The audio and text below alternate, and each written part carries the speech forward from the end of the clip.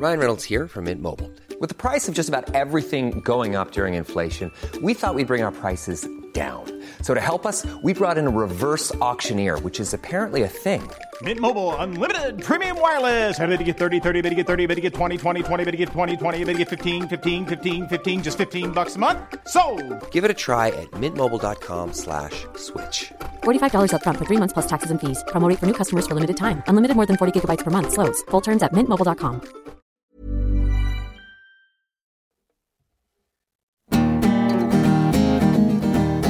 Hello, my name's Neil White, and from Backpage, this is Between the Lines, a podcast that tells the stories behind great sports writing. Except for the second time this season, we're focusing on film. My guest today is Tim Lee, a producer on the official film of the 2019 UEFA Champions League final. If that title sounds a little dry, I promise you that a viewing of this short film will soon change that perception. Filmed across 48 hours by 4 roving crews in Madrid, this is as artful a matchday documentary as I've seen. It's also groundbreaking. Its focus is not just on superstar footballers, but on fans of Liverpool and Spurs, and on the street sweepers, window cleaners, and newspaper vendors of Madrid as the city wakes up on the day of the final. For once, we are on the side of the referee in a football match, inside the officials' changing room, as Damir Scamina, the referee, tests out the spray he will use to keep defensive walls from stealing a yard and checks his hair before kickoff. We can even hear the exchange between Scamina and Christian Eriksen after the award via VAR of an early penalty for Liverpool. The post-match scenes are emotional. Liverpool players connect with their parents, either in person or on the telephone. Lucas Moura, the Spurs forward, cries as he waves at his loved ones in the crowd. And all this in a little over 12 minutes. It's well worth that much of your time, and you can find the film through the link in the show notes to this episode. I started by asking Tim to clarify a key issue. I'd seen the film online a few times on different platforms under different titles. So what is his award-winning short actually called? Well, the name is the official film of the 2019 UEFA Champions League final. Bit of a mouthful. Yeah, but it's the first time UEFA have commissioned an official film for one of their Champions League finals. They've previously done it for things like the European Championships, but in Madrid 2019, for the first time, they got the teams together to produce this. So the commission was official from UEFA, which explains the phenomenal level of access, which we'll talk about. But can you explain a little bit about the commission and how it ended up with you guys, and also who you guys are? Let's start with that, because when I first got in touch with you about doing this podcast, I think one of the first things you said was, hang on a second, it's not just me. You know, I'll talk to you, but it wasn't just me. So can you explain the team and then how UEFA came to you guys? The team is IMG, International Management Group, enormous US global giant with arms in management and production and stadium management, etc. But IMG have an exceptional relationship with UEFA, and they produce, for example, the magazine programming for Champions League, for Europa League. They do lots of the international football. So there's already an existing relationship there between IMG and UEFA. And on this occasion, UEFA decided they wanted to make this official film from the Champions League final, and IMG were in charge of crewing it and producing it. So I was a small part of a very big team of very capable, very motivated people who came together to try and put this together on behalf of UEFA. Specifically, what was your role in that team? So I was one of 2 on-site producers. It was me and James Wilson. We were the 2 producers who were in Madrid filming. We had in total 4 crews in Madrid. 2 of those were specific to this official film, and they were 3 people in each crew: a cameraman, a producer, and a sound recordist. But we also had 2 additional crews who were filming on behalf of the Champions League magazine show. So there were very good resources there. And with the magazine show, which is a weekly programme commissioned by UEFA, produced by IMG, that is an existing framework of programming where the crews go out to matches at every stage of the competition and film these kind of behind the scenes shots where they're not so much looking for the action on the pitch and the ball, where you've got, in the region of 30, 40 cameras already picking up the major incidents. It's more the fly on the wall observational stuff around the game of football. It's people in the crowd, it's members of the organisational staff, it might be somebody from the police force or somebody, a mascot. It's all these kind of little details that have a little bit more of a human level to it. So in written journalism, we'd refer to the elements that you've just described as colour. And that is really what comes through. It's the sort of visual equivalent of journalistic colour that is the beating heart of this film. It's what makes it different and it's what makes it memorable. What exactly was the brief? You guys must have been familiar with what is expected of you at these other games. Was the brief for this film any different? Yes, it was different because let's say that broadly speaking, in various forms of television, there's been a move, possibly with the advent of more affordable cameras and cameras becoming smaller and smaller, and semi-professionals and amateurs being able to buy extremely good technology. There's been a bit of a movement, in my opinion, towards less traditional, less practiced and coached setups where there's steady shots, tripod shots, and there's been this sort of guerrilla style, get out and about handheld, and it doesn't matter if it's a bit out of focus and it doesn't matter if it's a little bit jerky, and that's become, on the eye of the viewer, I think across the world, more accepted. You watch many high-end drama series now, they're handheld, there's a little wobble on the camera, so that's just been a trend, a fashion, if you like, that's seeped into programming. Whereas with this exact brief for the Champions League final, there was a conscious decision to move, if you like, back to the old school and say, no, we want the shots locked off, we want them on a tripod, we want them steady, we want them held, we want them in focus.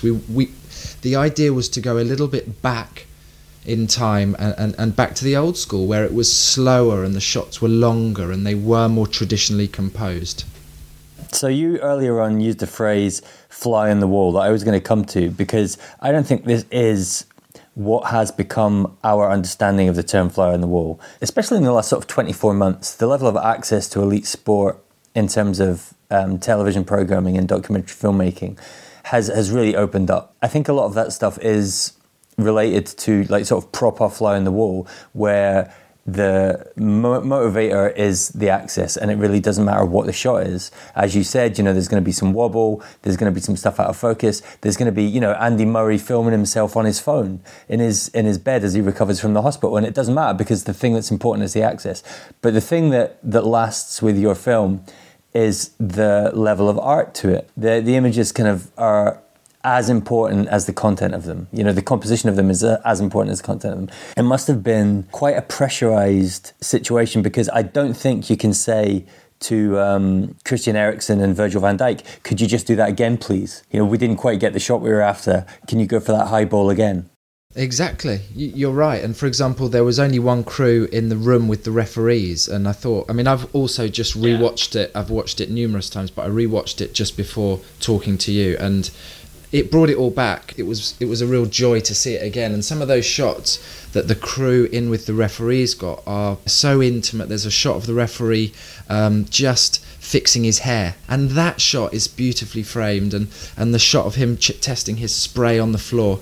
There was high standards to hit, and when you take on a job like that, you're aware of it, but it's part of the thrill, really. And I suppose as well, we had 2 days to film, because we were there match day -1 as well, and there was a lot of the build up. It was a 12-minute video in the end, and I just noticed watching it back that after 6 minutes the game kicks off. So that gives you an idea of how much focus there was on the event and the build up towards the football, but the football certainly wasn't everything. Exactly. There's a wonderful sequence on the morning of match day where we begin with street cleaners, a newspaper vendor, window cleaners, fans, and eventually you get the players coming off the bus, and all of those individuals in that sequence, they're given equal time, they're given equal consideration. I wonder, do you have any idea of the total amount of footage that you came into the edit with? 4 crews filming across 2 days. This will have been hours and hours of content. And to condense it down to 12 minutes was an incredible job.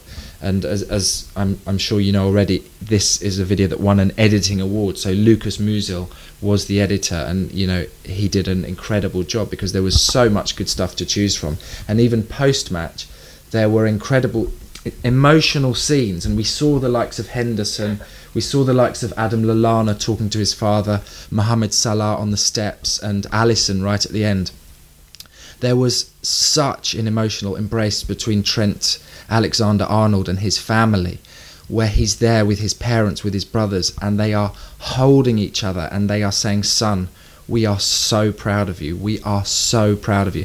There was just so much emotion on that pitch, and that was, if you like, the climax. But across the 2 days, there'd just been so much amazing fanfare to go and film, sights, sounds, atmospheres, smells. And someone said to me before they watched it, and they said, "What is it? What is this that you're recommending me to watch?" And I said, well, really, it's a look at the Champions League final more as a human event as opposed to a game of football.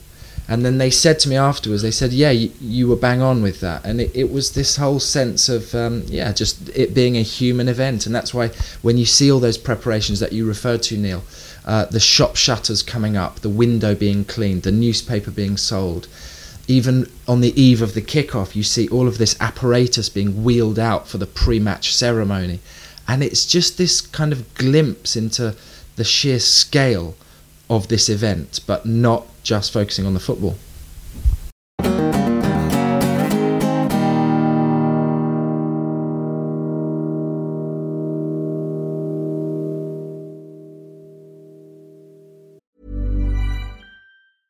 Selling a little or a lot? Shopify helps you do your thing however you cha-ching. Shopify is the global commerce platform that helps you sell at every stage of your business. From the launch your online shop stage to the first real-life store stage, all the way to the did we just hit a million orders stage. Shopify is there to help you grow. Shopify helps you turn browsers into buyers with the internet's best converting checkout. 36% better on average compared to other leading commerce platforms. Because businesses that grow, grow with Shopify. Get a $1 per month trial period at shopify.com/work. Shopify.com/work. Hey, I'm Ryan Reynolds. At Mint Mobile, we like to do the opposite of what Big Wireless does. They charge you a lot, we charge you a little. So naturally, when they announced they'd be raising their prices due to inflation, we decided to deflate our prices due to not hating you. That's right. We're cutting the price of Mint Unlimited from $30 a month to just $15 a month. Give it a try at mintmobile.com/switch. $45 up front for 3 months plus taxes and fees. Promo rate for new customers for limited time. Unlimited more than 40 gigabytes per month. Slows full terms at mintmobile.com.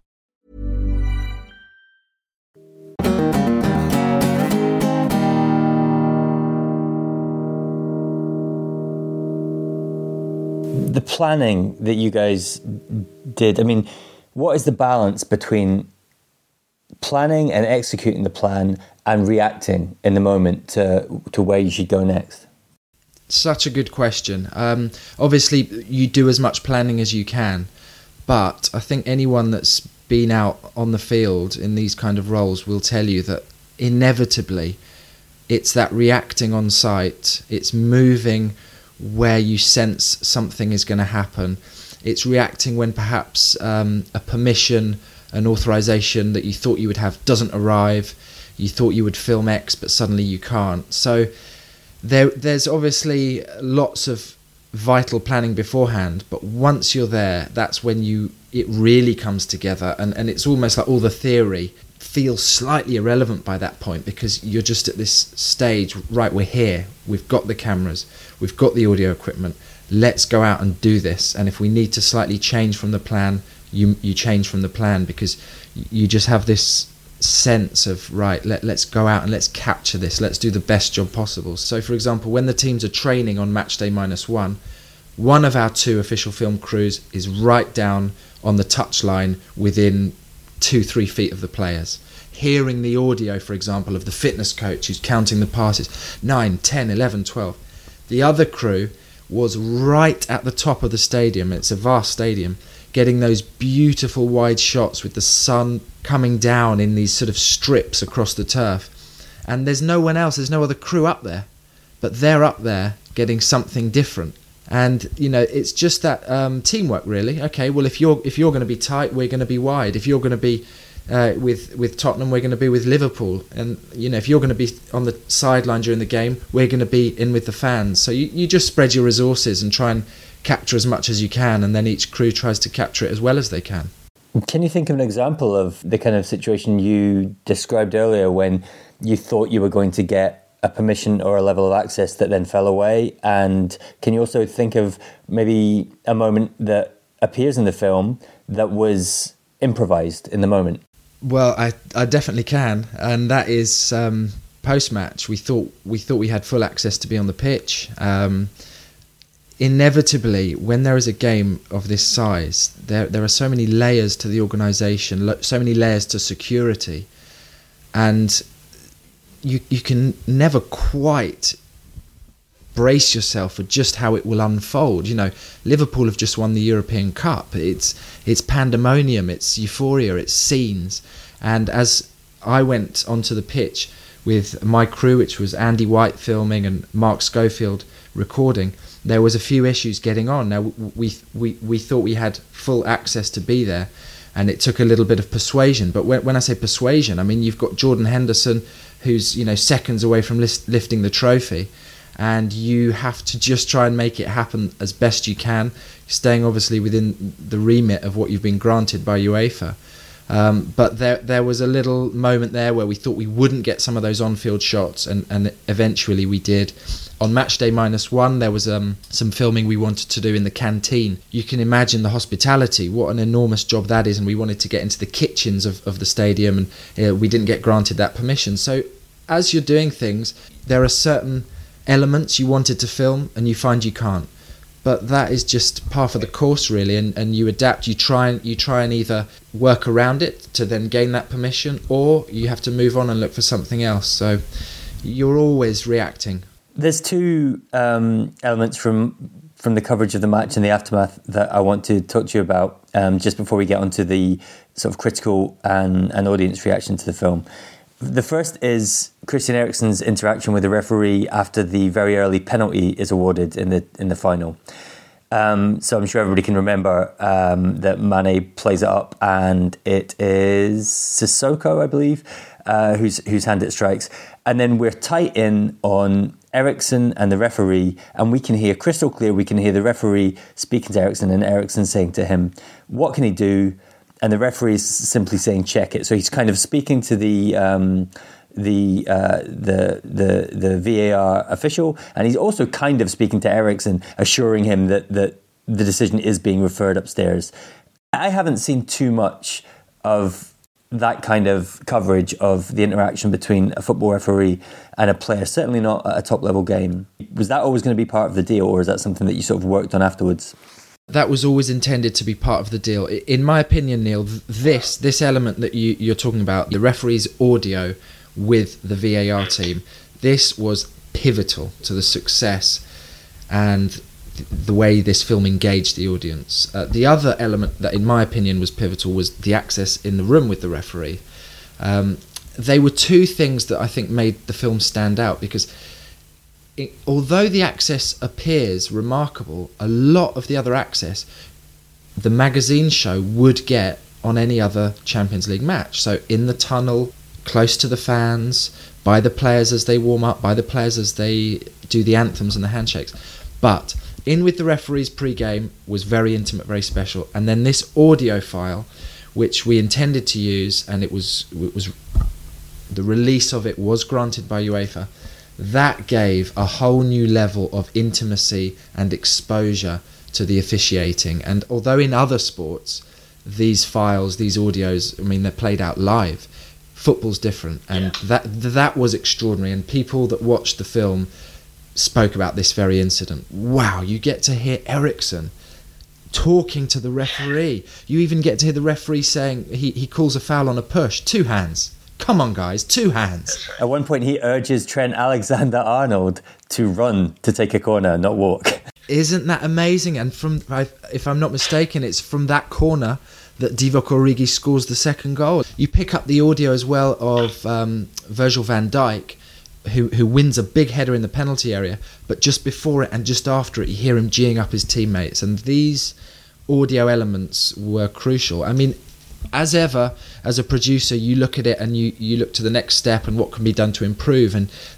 there's more that can be given, there's more that can be done. But obviously, we're very happy with what we achieved in 2019. Surely, I mean, as a football TV producer, you know, if you were in charge of trying to find another gear for next season's live coverage, for which you've paid millions and millions and millions of pounds, isn't this an example of somewhere that television coverage of football can go? Well, this is a fascinating question.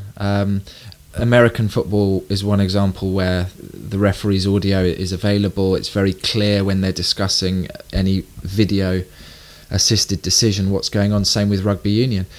Football is a very different beast. Whether it will move towards a more sanitized dialogue between players and manager, we will see. Whether they can eventually, release these audio files live, we shall see. But it's an interesting one, as we know that a lot of the interaction between the referees and the players wouldn't be fit for pre-Watershed, and that's the sad reality. The sad reality of the way in which footballers generally speak to referees. There is a very different respect that's given towards the officiators in football. You mentioned the post-match stuff, which is just unbelievable. Salah on the phone. The final shot is Alisson, very, very happy Alisson, sitting in the middle of the pitch, speaking on the phone. Lallana calling his father. Firmino embracing his mother. And most memorably, Jordan Henderson finding his father and the two of them embracing. That last one, Henderson and his dad, you are almost part of the embrace. I just wonder how you get that close to such a personal moment. Well, this is an interesting one in terms of access and in terms of planning, because I was with the on-pitch crew and we filmed that as well. That was one of the dedicated official film crews. However, that image that you saw is filmed by a cameraman called Andrew Stansfield, and he was part of the magazine crew who didn't have access to be on the pitch, but consequently was even closer to Jordan Henderson's father and had that more intimate proximity. It's an example of how planning isn't everything, because in the end it was the crew with, inverted commas, less access that got that shot, and they were just so close to one of the most evocative images, really, of that Champions League final. If anybody has seen the longer version that was filmed on a mobile phone, and this goes back to what you were saying at the start, Neil, about Fly on the Wall and the intimacy, that embrace, the audio is released because someone captured it on a mobile phone, and it's incredibly moving. But yeah, the crew that we had on the sidelines was right there and able to just get and capture a sense of the pure emotion in that embrace. Okay, Tim, listen, just finally, let's talk about what happened after you guys were done. The response seems to have been overwhelmingly positive. What was the initial feedback? And then you already mentioned the awards. Tell us about everything that happened once the film was complete and out there. Well, these hours and hours of footage went back to London, where they were ingested and logged, etc. And the producer back in London, David Snowden, worked with Lucas Mugel to produce this 12-minute video. Initially, we all thought it was superb. We were all delighted with it, and we were proud of what had been put together. I think what really helped, being brutally honest, the exposure of this film was the fact that Liverpool Football Club put it up on their YouTube page. And, when clubs or players get involved, they have such an enormous following that really that helped the video have liftoff. And also it helped that Andrew Robertson tweeted about it. That was massive to see one of the victorious players putting out a big red heart alongside a link to this video. So that was a real endorsement in a way, and it gave the video greater viewership. Then a few months later, it eventually won the editing award at the Royal Television Society ceremony. So that was great credit to Lukasz and David. Generally speaking, with football, people want to see things live. They want to see things immediately, especially in today's era with smartphones, etc. But this was a fairly rare example of something that was more reflective, a little bit more considered, and it just looked back, a week later, 2 weeks later, or a month later, whenever you came across it, it just took you back to this historic game of football, which obviously has such poignancy for Liverpool fans and also for Tottenham fans, their first ever European Cup final. And it just gave them a chance to relive it with this kind of human element. Thanks to Tim Lee for talking to me about the official film, the 2019 Champions League final. You can find the film via the show notes for this episode. Between the Lines is produced by Backpage. We're on Twitter at Backpage Press, and our website is backpagepress.co.uk. Our music is by Michael McGarry. Thank you for listening. There'll be more Between the Lines next week. Bye for now.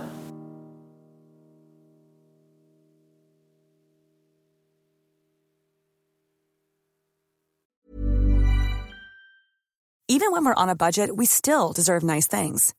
Quince is a place to scoop up stunning high-end goods for 50 to 80% less than similar brands.